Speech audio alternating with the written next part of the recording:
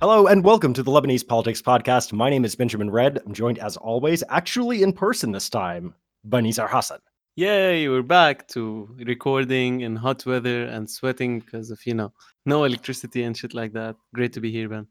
Yeah. Our producer Susan is still away from us now, so we're sort of like partially ending our social distancing, but not entirely.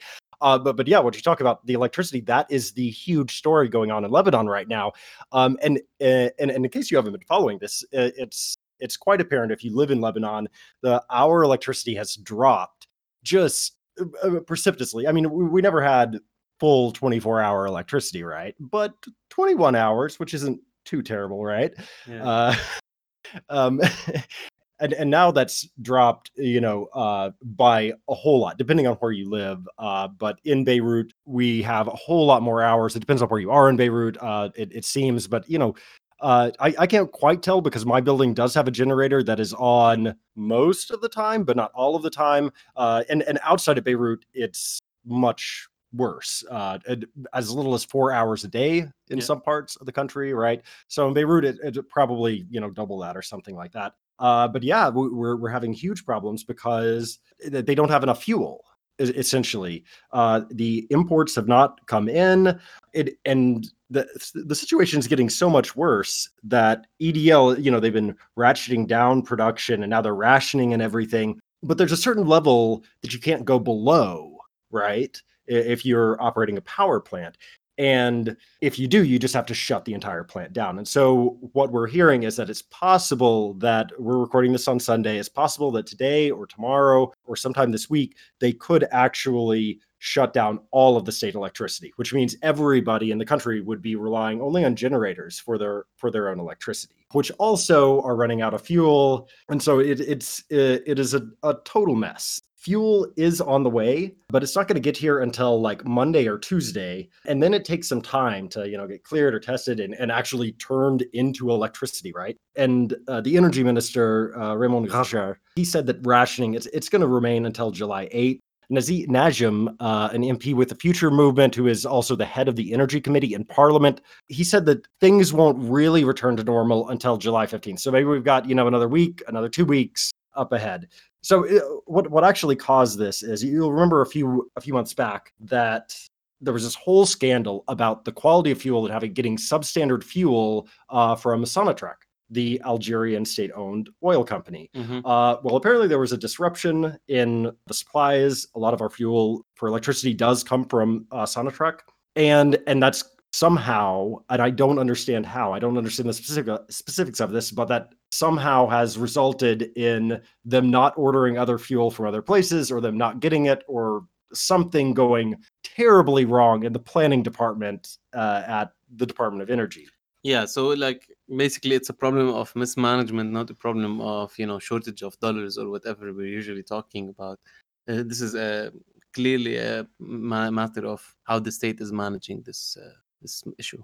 And despite that, though, it doesn't seem as though we're going to see any resignations from this, just, even though the entire country is, suffering through this and everybody is very, very unhappy with this. It doesn't seem as though there's going to be any actual political consequences for anyone. I mean, of course not. When did we have political consequences for anything? Resignations are foreign to our culture. We should reject them. Although I will note that if the power does go out completely, which we're hoping it doesn't, but if it does do that, today, tomorrow, then we could see, much larger protests, and there could be calls for actual consequences. And finally, even though this does seem like it's going to get resolved in the next couple of weeks, there's really no guarantee that this isn't going to happen again in the future, which is something that I'm more concerned about, given the state of the dollar and given, everything just keeps going wronger in worse ways. So are we going to be facing this in another month, another 2 months? I don't know. That's the exciting thing about living in Lebanon, right? You never know. It's like the future is always mysterious. It's always something to look forward to. Yeah, exactly.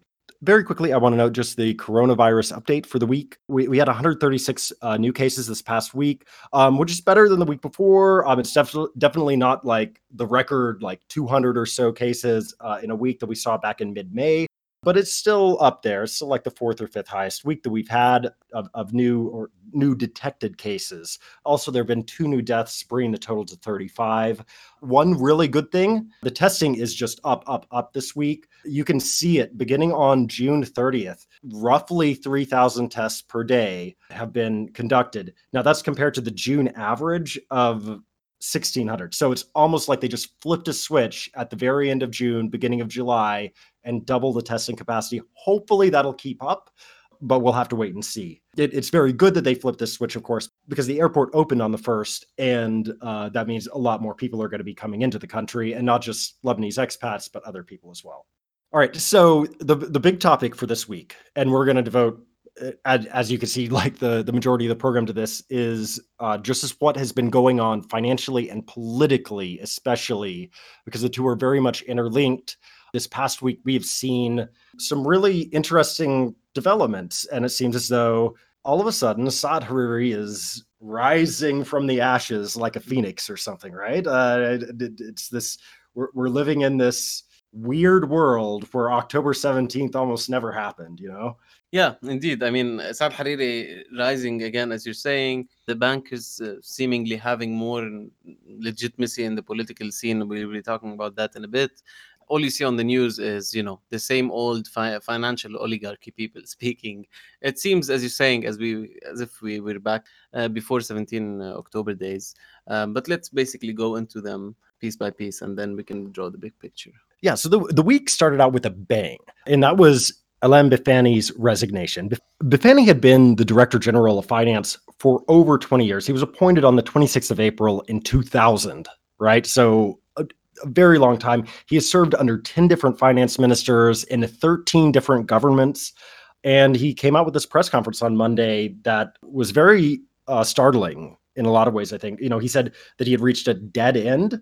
He said that, we struggled to avoid the worst, but the forces of darkness and tyranny came together to impede what we did.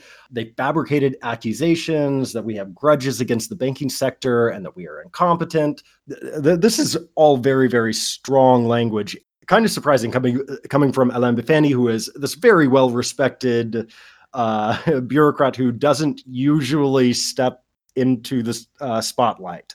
Yeah, indeed. And if you look at Bifani's, if you listen to Bifani's press conference, you see actually that there are two very interesting things, in my opinion. One of them is that he was talking about the vested interests and the dark forces, as he called them, who are basically impeding any solution to the crisis, any equitable solution to the crisis. He said, that these interests are trying to foil the government's plan to make it fail, so that they don't carry their responsibility or their part of the price, for the bill, basically, for this crisis.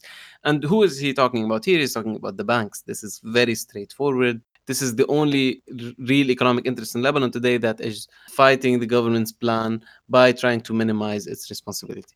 And the second thing I found interesting is that he talked about things that are not usually talked about by Lebanese bureaucrats or officials, things like economic inequality, the distribution of wealth in bank accounts, and things that imply clearly that, this is class warfare, what's happening. Like, they are trying to protect the interests of the large depositors and the banks on the expense of everyone else.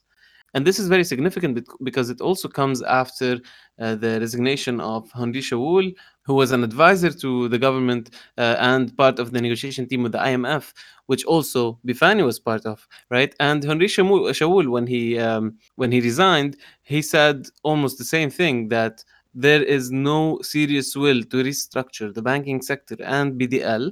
This was one of the main reasons that he mentioned for his resignation. And then in other comments made to media, he said that the 1% who controls most of the wealth is also trying to impoverish the rest of the population. So for these things to be coming out of technocrats, right, out of advisors and bureaucrats, this is really new. But this shows us what kind of real battle of interest is happening today. And the direction that battle is going in, because these guys are the ones who are resigning and finally speaking out about this, meaning that they lost, basically. They're conceding at this point, I can't do anything further here. On the other side of things, the banks made a couple of moves. Banks, BDL, and other parties made a couple of moves this week. The banks, or several banks at very least, raised the dollar to lira rate. If you have a dollar account, Lebanese dollars, and you want to withdraw that in lira, they want you to do that. And now they've raised the rate. I think it was at 3,000 before, and now it is up to 3,850. So if you do have that, you're going to get more lira, so you might as well. That's kind of the argument. Of course, this is sort of a slow motion lirification, where if you do this, you are accepting a haircut on whatever you've got, in a de facto haircut on whatever you have deposited. Yeah, exactly. It's a haircut of around 50%, right? Because now the real exchange rate in the market has been, the lira has been depreciating in value for most of last week and most of the recent weeks, right? From around 4,000 in mid-May to mid-June, now we've reached up to 10,000 on Thursday, and then it decreased a bit in the last few days, basically the end of last week, reaching down to around 8,000. And we don't know about that rate for sure, right? So there is a question whether, when the lira started coming back down after that Thursday high, that was almost 10K. Okay, let's say it's 8,000. Can you actually buy dollars from that? Yeah. This is always the big question. Like, you see all of these exchange rates and you don't see any places selling dollars with that. Which means basically the exchange shops are just trying to get more dollars. They're trying to get people to get rid of their dollars. We've seen this before. It's happened a couple of times. We've seen it a couple of times, exactly. Yeah. This seems like a cycle of the same stuff happening. But anyway, the point was that the lowest number the exchange rate has reached in the last few days is 8,000 or something around that, which means that as we were saying, it's basically a 50% haircut when you withdraw your money from the bank at less than 4,000. Exactly. And another important thing that happened this week is, we're trying to get to the bottom of what happened in Lebanon. And part of that is just doing a forensic audit of BDL in particular. And this is something that the government decided to do several months ago, but they still haven't done it. And we're starting to understand exactly why. Tuesday's cabinet meeting, Finance Minister Ghazi Wazni reportedly vetoed a forensic audit, saying, as reported by Al Jumhuriyeh, the political forces that I belong to are clear in their preference not to put in place any forensic audit, and especially not by Kroll. Kroll is the company that they've hired supposedly to do this. And supposedly this is because Kroll has ties to Israel. But there really isn't any evidence that I've seen that's been offered on this. Kroll's parent company, Duff & Phelps, does have some Jewish executives because, it's this huge, big, diverse global firm. But I mean, it also has Nicolas Sarkozy's half-brother on the board, for instance. To me, without like some sort of solid linking evidence, trying to discount Kroll just smacks of pure anti-Semitism. Just like, oh, this company was founded by somebody who's Jewish. It has executives who are Jewish. Therefore, we can't trust them because they might be in league with the Zionists. That is extraordinarily racist, I think, and very unenlightened. There's a whole lot of Jewish people on both sides, both pro-Israel and anti-Israel. Yeah, I mean, one of the versions I read was that, the company has links to Israel.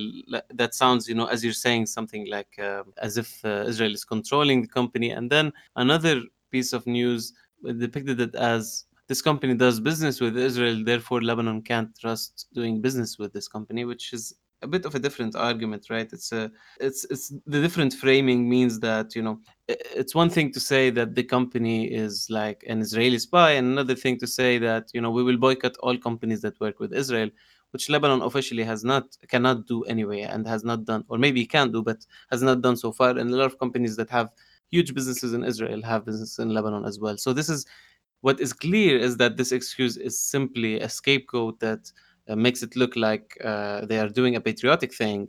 Meanwhile, the real issue is that they just don't want any forensic audit for the central bank. I don't care if it's this company or another company, as long as we have, security figured out.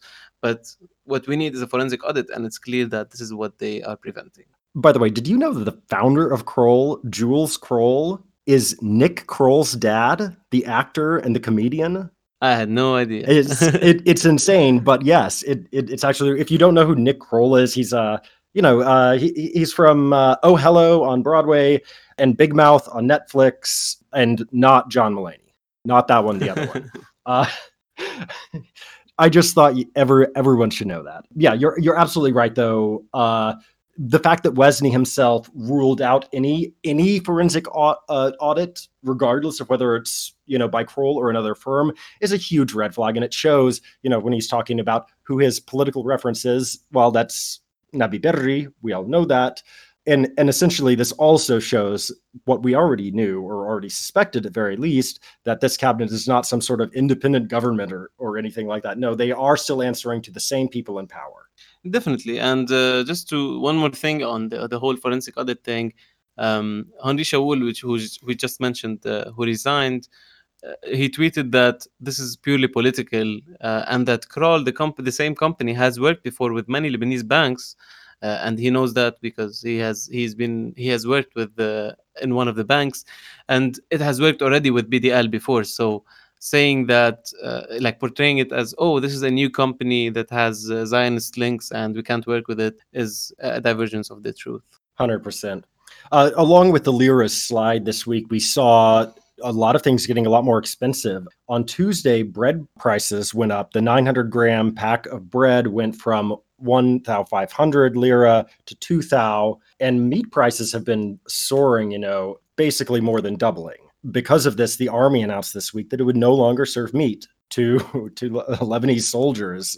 So the Lebanese army has gone vegetarian. Chicken is still chicken. All right. Chicken is still cheap because we produce a lot of it locally. But yeah, most of the meat we use is actually imported. But let's be clear on this: the meat issue and the bread issue are very different, right? Because meat is just following exchange rate, and because it's imported from outside and it's not subsidized, while bread is subsidized. So the raise in prices was actually a governmental decision, right? A ministry decision by Economy Minister Raoul Naame, in order to answer the requests of the bakeries, who last week were saying we're not going to sell any bread to the shops because the other costs of production, including sugar and plastic and everything else, and the maintenance of the machines, do not get subsidized by the government. Only the wheat itself gets subsidized. So they were saying we have to increase the price of the pack of bread to cover these costs. And because of the bread lines that we saw last week, etc., the government had to take a step, and this was the step to actually raise the cost of bread. All right. So the, I guess, big pivot point this week that happened was probably Eli Ferzli going to Hariri's house. Eli Ferzli is an MP from Western Ba'a Rishaya. He is the Deputy Speaker of Parliament, and he is a member of the FPM bloc, the Free Patriotic Movement's bloc, but not a member of the actual FPM party. Someone who's very close to the Syrian regime as well. We should always mention that. Right. So he visited Saad Hariri, the former prime minister, at the latter's downtown residence in Beirut, and he had some interesting things to say. He is now pushing for Hariri to come back as prime minister. We've seen more come out of this as well since he sort of rung that bell. A lot of things have happened. Hariri's come out saying, my conditions are known. It seems as though he's not ruling out coming. It seems as though he wants to come back as prime minister. But it seems as though he's going to negotiate very hard before he agrees to do that. Yeah. And Hariri's response when journalists asked him about that was that he has conditions. And what are these conditions, right? When he's asked about these conditions and what they are, he says reform. Like if they agree to do the necessary reforms, then I can be back, which is absolute bullshit, right? I mean, it's not. I don't think Hariri, out of all politicians in Lebanon, is the one who is most careful about reforms or cautious about them. So a political deal to bring back Hariri is definitely something that Hariri has to agree to, and it would be based on a new distribution of power within the government. So if that's the case, then we will see another round of negotiations, of very tiring negotiations, similar to the ones we saw before, with Gibran Bassil trying to get one more minister and Hariri pushing back on that, and then everyone else participating in this game. This doesn't look good. And just speaking very quickly about what those conditions may be as well, you remember what his conditions were the last time when he was being pushed out around, what was it, October 29th, I think, that he resigned on.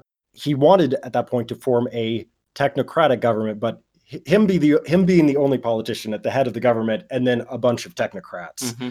So basically, Gibran Bassil not being in the government, that's the Yes, main that one. would be the big thing, right? And it seems as though, I mean, obviously that was a non-starter for Basile back then. My guess is that it's still a non-starter for them, but we'll see what happens.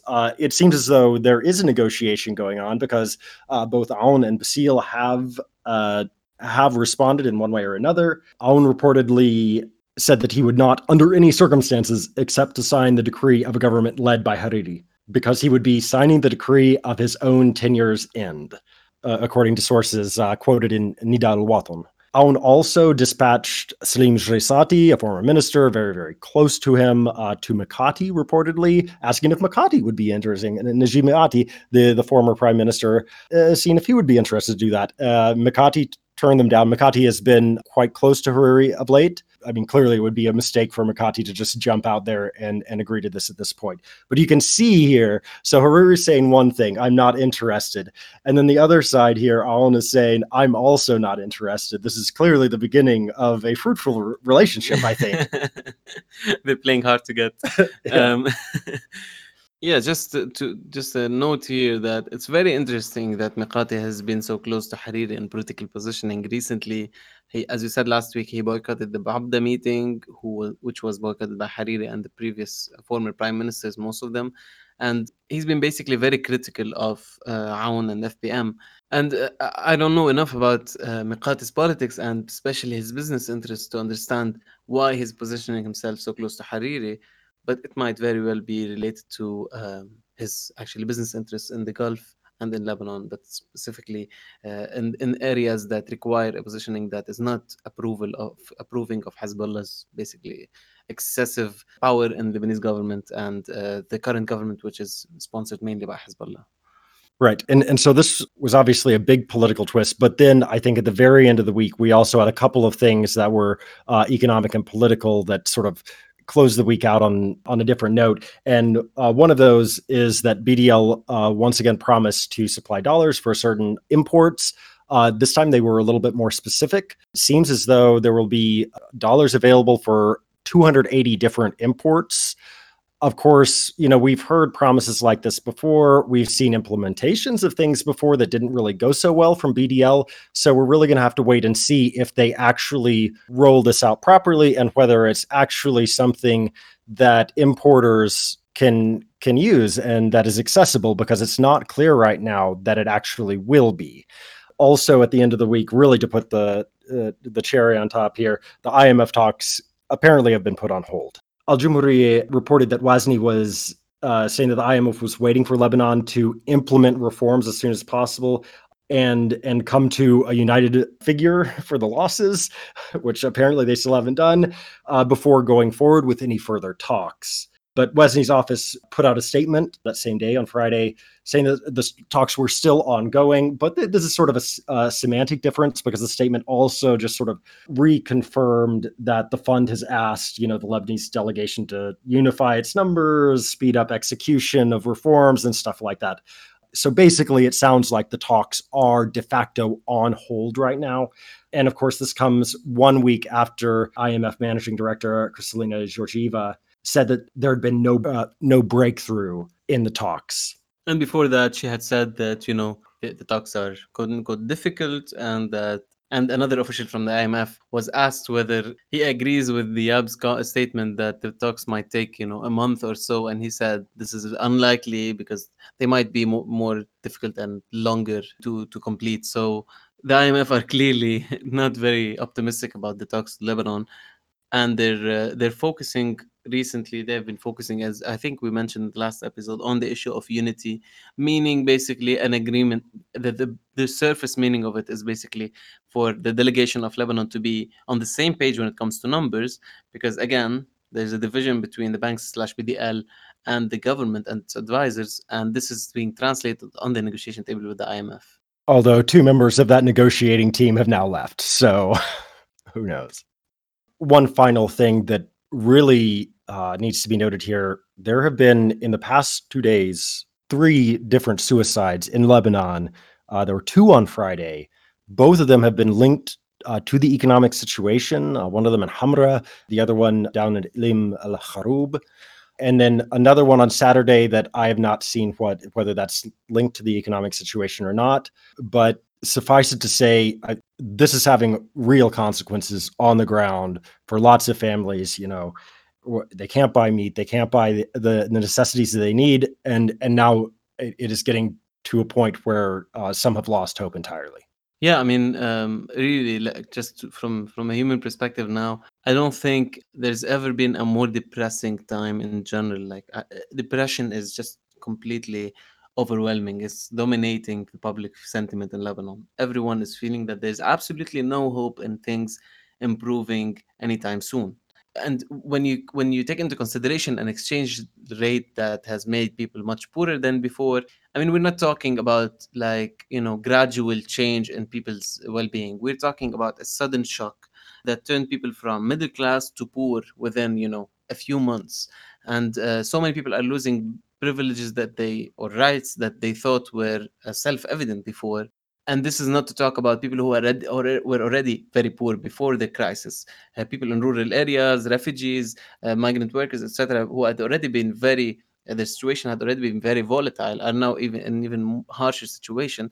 And the whole thing called the middle class, especially in terms of public sector employees and those working in the private sector and earning in lira, and all these people basically have done downward social mobility on incredible scale. And even the data tells us so, because from the household survey of 2018 2019, 70% of households, not individuals, make less than 2.4 million liras a month. And now, at around 10,000 lira per dollar exchange rate, this means that it will be $1.6 per person per day, which is literally below the low poverty line. So we're talking about extreme poverty hitting three-quarters of the population, while the crisis hasn't even fully manifested yet. Like, we are yet to Yeah. see, like, the full consequences of the crisis. So this is an absolutely depressing time for everyone, and everyone needs to basically know this, that the desperation and hopelessness is all over the country. Yeah, 100%. So we've gone through and sort of sketched out what happened during the week on both the political and economic fronts. And you'll remember, like, this is sort of a continuation of this fight between, BDL and the banks on one side and the government on the other side. There was all these questions sometimes of, like, well, is Riyad Saleh going to resign, or is Hassan Diab going to resign? Like, at some point, it seemed like one of the two of them needed to resign. And it seems as though this past week has given Saleh the edge here. Yeah, I mean, I think it's good to basically start by laying out what the interests of the banking establishment in Lebanon is today, right? Because Salami is literally just a representative of a very important actor, but also a representative of the bank's interests. Over the years, we have seen that very clearly, that he is on the side of the banks, and he is in partnership with them. And what is the real interest of the banks today? There are two main areas in which they have very clear interests. One of them is the financial and the economic side. What will be done in terms of policy? The banks have rejected the government's plan clearly, because of the distribution of losses, who will pay for the losses, and the banks feel that they are being asked to pay too much, and that the debt they are owed by the state should be paid back and should not be cancelled. As you expect from a lobby of capitalists, they are doing this lobbying work, and they propose their own plan, which differs from the government's plan mainly in these things: in the estimation of the losses, the whole battle of numbers, and in the policies or the remedies to the crisis, where the main difference is, instead of saying, the government plan said, if depositors' money isn't going to be given back, instead what we can do is give them parts of the banks that they have the deposits in, so which is the bail-in process, which is not like the government's plan didn't say that we want this to happen all over the banking sector. They said that this was kind of the last resort in the process of distributing losses or recovering losses. This would be the last thing, the last resort. Just give them, instead of the deposits, give them stocks in the banks. And the banks obviously would definitely reject that. Under any circumstances, any banks would reject that, because it's basically taking away stocks from the current shareholders and giving it to depositors. Instead, what the banks have proposed is to actually do the same thing but with the state's assets, because they are blaming the state for not paying back the money. So they're saying depositors should be, instead of getting maybe all of their money back, should have investments in stocks and a company, a private company that manages the state's assets. So the banks are saying, no, you deal with these losses. We're not gonna sacrifice our profits and our shares on the long term to solve the crisis today, your crisis. They are kind of isolating themselves from it. So what they really want is that there's an understatement of the financial losses. This is a very important part. That there is no official haircut policy on the rich, on the big major depositors. That there is no deep restructuring of the banking sector and major change of ownership. That there is a selling and privatizing of state assets. And obviously, the thing that everyone needs, but mostly the banks, is the cash inflow, because the banks will not survive unless unless Lebanon brings money from abroad. And this means IMF, this means Sadr, and other potential sources. And this item specifically takes us to the political agenda of the banks, which is to have a government that is very friendly to the West and very friendly to Gulf countries, because the banking system in Lebanon, and plenty of studies have been written about that, the banking system in Lebanon is an extension of the global financial system and a place for recycling a lot of dollars from the Gulf, and it relies heavily on dollars and what the Fed does in its whole survival and continuity. So the banks have real interests in having a government, not this government, and having actually a government that is much closer to the West and not fiercely opposed by the West allies in Lebanon. Right. This is sort of like the typical, March 14th dream, which, let's face it, a lot of the bankers are sympathetic to that side.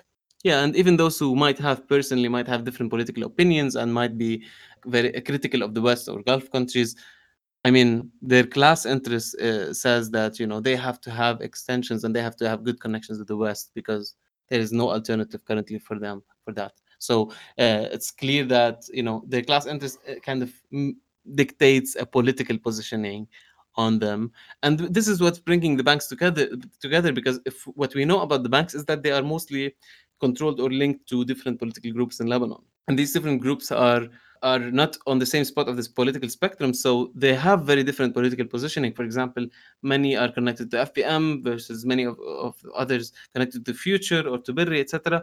So despite this kind of diversity in terms of political affiliation, there seems to be a very clear thing bringing them together, which is their interest as an economic lobby, and therefore the interest of their owners and their major depositors as well. And I would also add to this that it seems as though this is sort of like March 14th on steroids a bit, because it's sort of like, you take the, Western orientation and all of that, and then you add to it, but we want to preserve the status quo. We don't want any changes to the ruling elite. We don't want you to take away any of our money. We don't want you to take away any of our power. If you do take away some of our money, you should give us, state assets in return for it. And in that way, it seems as though there's a lot more appeal there. Status quo, keep, the current political players sort of in power, keep the banks and the current political economy the same as it's been for the past 30 years. And it seems as though that's been quite successful, because this week it seems as though the FPM or parts of the FPM definitely, came down on the side of the ABL. So whether that is Eli Ferzli talking about Hariri and bringing him back, and defending the banks on his he appeared on the show of Marcel Ghanem, the most famous TV talk show in the country, and he was defending the banks and saying how the banks are actually victims of the state. And like the same guy in the same day is calling for Hariri's return and defending the banks. You can see the connections here. Yeah. Or if you look at Kanaan, who you mentioned earlier, the MP who is with the FPM, very senior member of the FPM, who is also the leader of the Finance and Budget Committee in Parliament, and who put together this sort of like counter numbers argument that like, the government numbers are wrong, our numbers are right, we've restudied it, we know what the losses really are. Well, that wasn't just Kanaan, it was Kanaan, and it's important because he is such a senior member of the FPM, but also, who else was there at some of those meetings? You have Yassin Jabir, who is a heavyweight, another heavyweight in Parliament, who caucuses with the Amal movement. You had Nicolas Nahas, who is also a heavyweight, who is sort of Najim Meati's right-hand man on a lot of these matters. Rola Tabish, who is a future movement heavyweight, was at a lot of these. So you see all of these, and these are not like the weak parliamentarians who don't really know what they're doing, but get sent because of representation purposes. No, these are like parliamentarians who, whether you agree or disagree with them, you do have to respect them because they know a lot of what they're talking about and they put in the work. And this broad spectrum came together under Kanaan to basically fight against the government plan. Yeah. Including people from March 8th, right? So not just the FBM, but Amal, and very sponsorship of this work, of Kanaan's work, is very interesting. Like that very pushed for this work. So if you think about it now, in the government, the two most influential forces, political forces, apart from Hezbollah, obviously, are Amal and FPM. Amal and FPM are like Amal controls some key ministries, especially the finance ministry, which has one of the biggest role in the government in the upcoming period, and FPM control a lot of ministries as well, and control basically the destiny of the government. And both of them, very senior people in these blocks, are involved or were involved in this parliamentary committee that basically sabotaged the government, so the government's plan and the government's numbers. So it's very clear that people from inside the government, there's a decision to change, to basically completely challenge what Diab was looking for with his advisors, and to push for a very different plan from the one that the government officially accepted. Because the numbers proposed by the parliamentary committees for the financial losses are almost exactly similar to the banks and BDL's numbers, which means that they are, if they support the numbers, it means they support partly the solutions as well, the policy implications.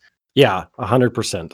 And I mean that's I think the big takeaway, right? That seems as though we see the banks winning.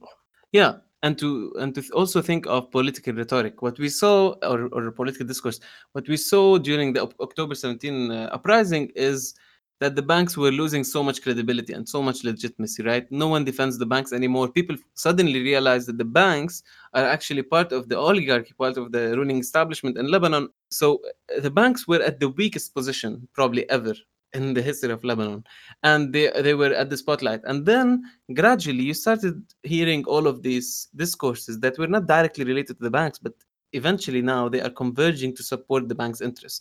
You saw the focus on the free market economy of Lebanon, right? By Hariri, so explicitly, but by other people as well, including Jaja in one of his press conferences, including Bishara Boutros Ra'i, the Maronite patriarch, the head of the Maronite church.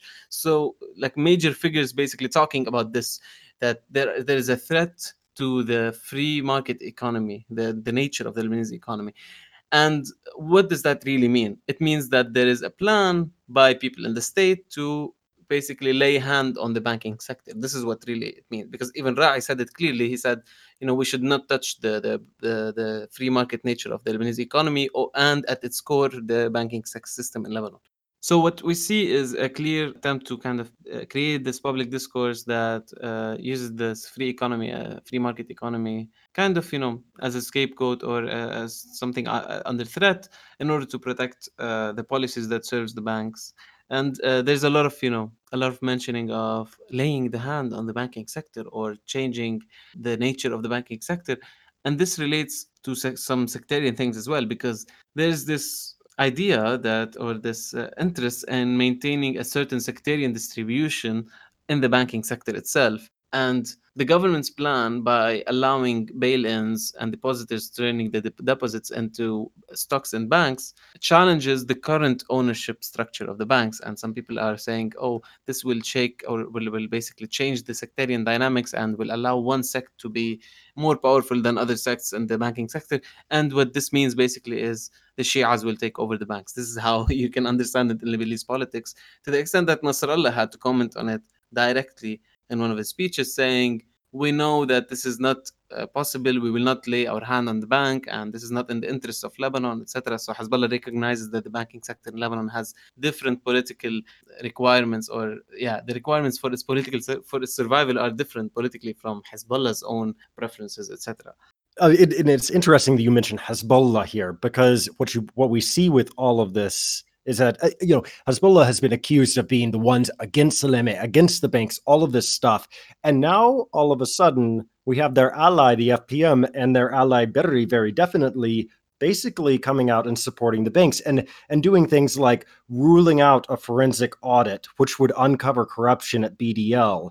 Hezbollah now has to decide whether they're going to once again go along with all of the rest of these people, with their allies, and basically give them cover for staying corrupt, or whether they put their foot down and say, no, we need a forensic audit.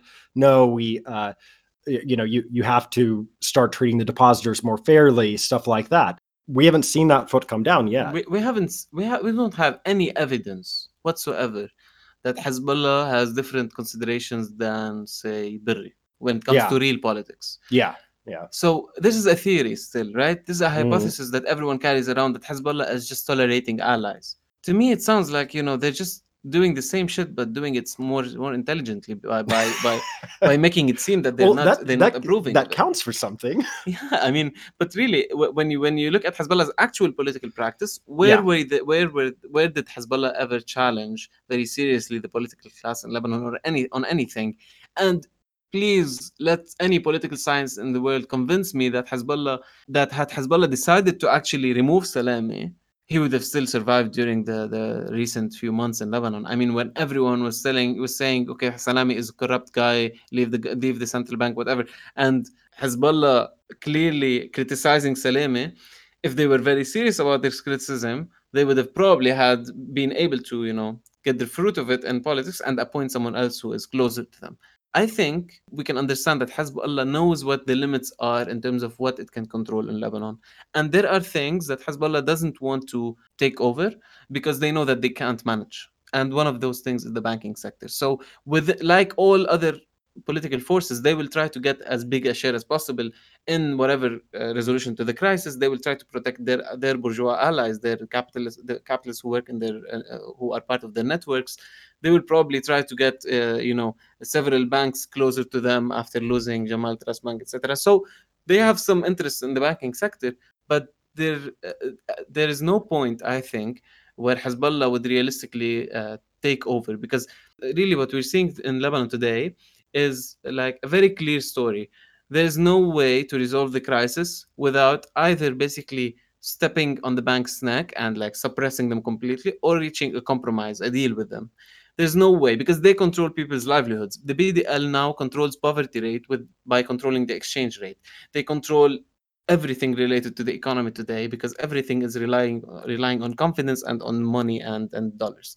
So these people are kind of, they have the best way to blackmail the government by saying, basically, we have our hands on the necks of everyone in the country.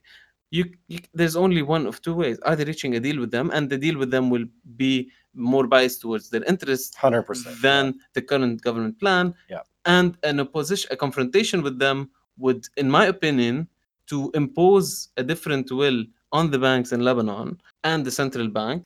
You can either do that by taking over government and changing, for example, the central bank governor, and doing all sorts of decisions to basically clean the banking sector out of your opponents, which is one way to do it, that Hezbollah is clearly not interested in doing it, and no other political force can do it, in my opinion. Or you will get to this will escalate into a confrontation that is much larger and might take like actual violent forms. So what we're seeing now, I think, is a convergence, as we were saying, around the bank's interests, which can only lead to one thing, in my opinion. It will lead to, first of all, what I'm definitely sure that will happen is that there will be a compromise on the plans and on the numbers in a way that satisfies the bank's interests and makes a bit of sense economically and fiscally as well. I think this is the most likely outcome of what's happening today, be it with Diab's government or a new government. But what we're also seeing now, in terms of Jumblat saying, I support the overthrowing of the government, Firzli paving the way for Hariri and attacking the government, and this consolidation around the interests and the numbers of the banks, is that there will probably be a different government that is closer to the West. And it doesn't seem that, Hezbollah or Amal or anyone is interested in insisting on Diab and this government for so long, because it clearly doesn't have the support of BDL and the banks. And regionally, in terms of regional politics, Saudis seems to be more involved now, with many visits by Salemi and by Salim Sfair, the head of the banking lobby. So it might be translated into some sort of political compromise as well. This is all speculation now, because we don't know really what kind of real weight Saudis have.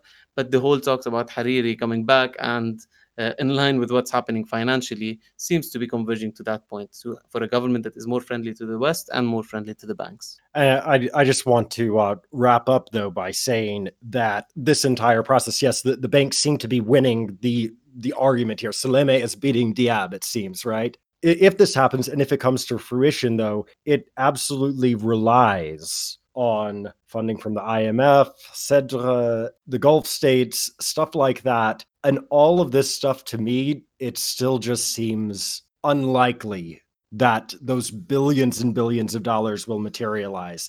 And without that, their plan, it already, I think, probably doesn't really work. And it really doesn't work. And they would be caught holding the bag if they're suddenly back in power and then things turn catastrophic. Yeah, definitely. I completely agree, because the direction in which the banks are pushing today is already very reckless in terms of the policies that they are seeking, because they don't want an actual solution to the crisis. They want postponing the crisis. Yeah, keep the status quo, 100%. Yeah, and kick the can down the road. And this doesn't work. And this means, with austerity and with the conditions that might be imposed by the IMF, etc., this means more misery in the country, more social and economic deterioration, and no economic growth or development in the next 20 years.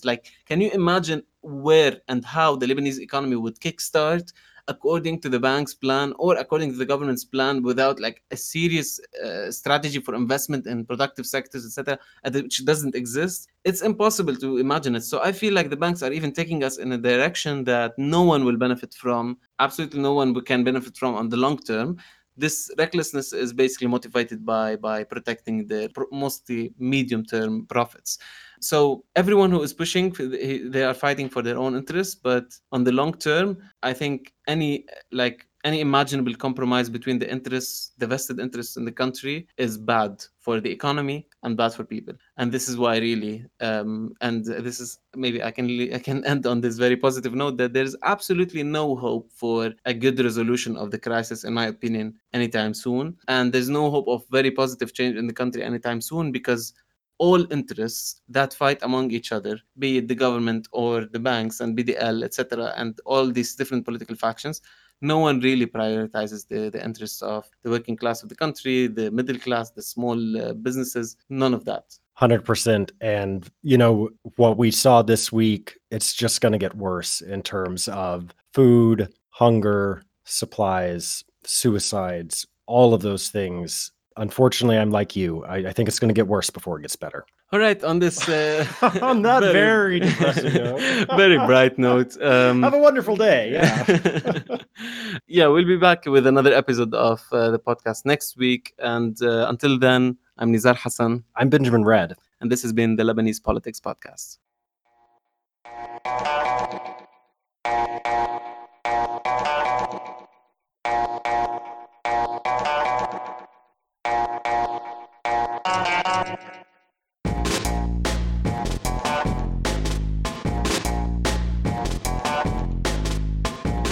Lebanese Politics Podcast is brought to you by myself, Nizar Hassan, Benjamin Red, produced behind the scenes by Susan Wilson, and the music is by Omar El Fil.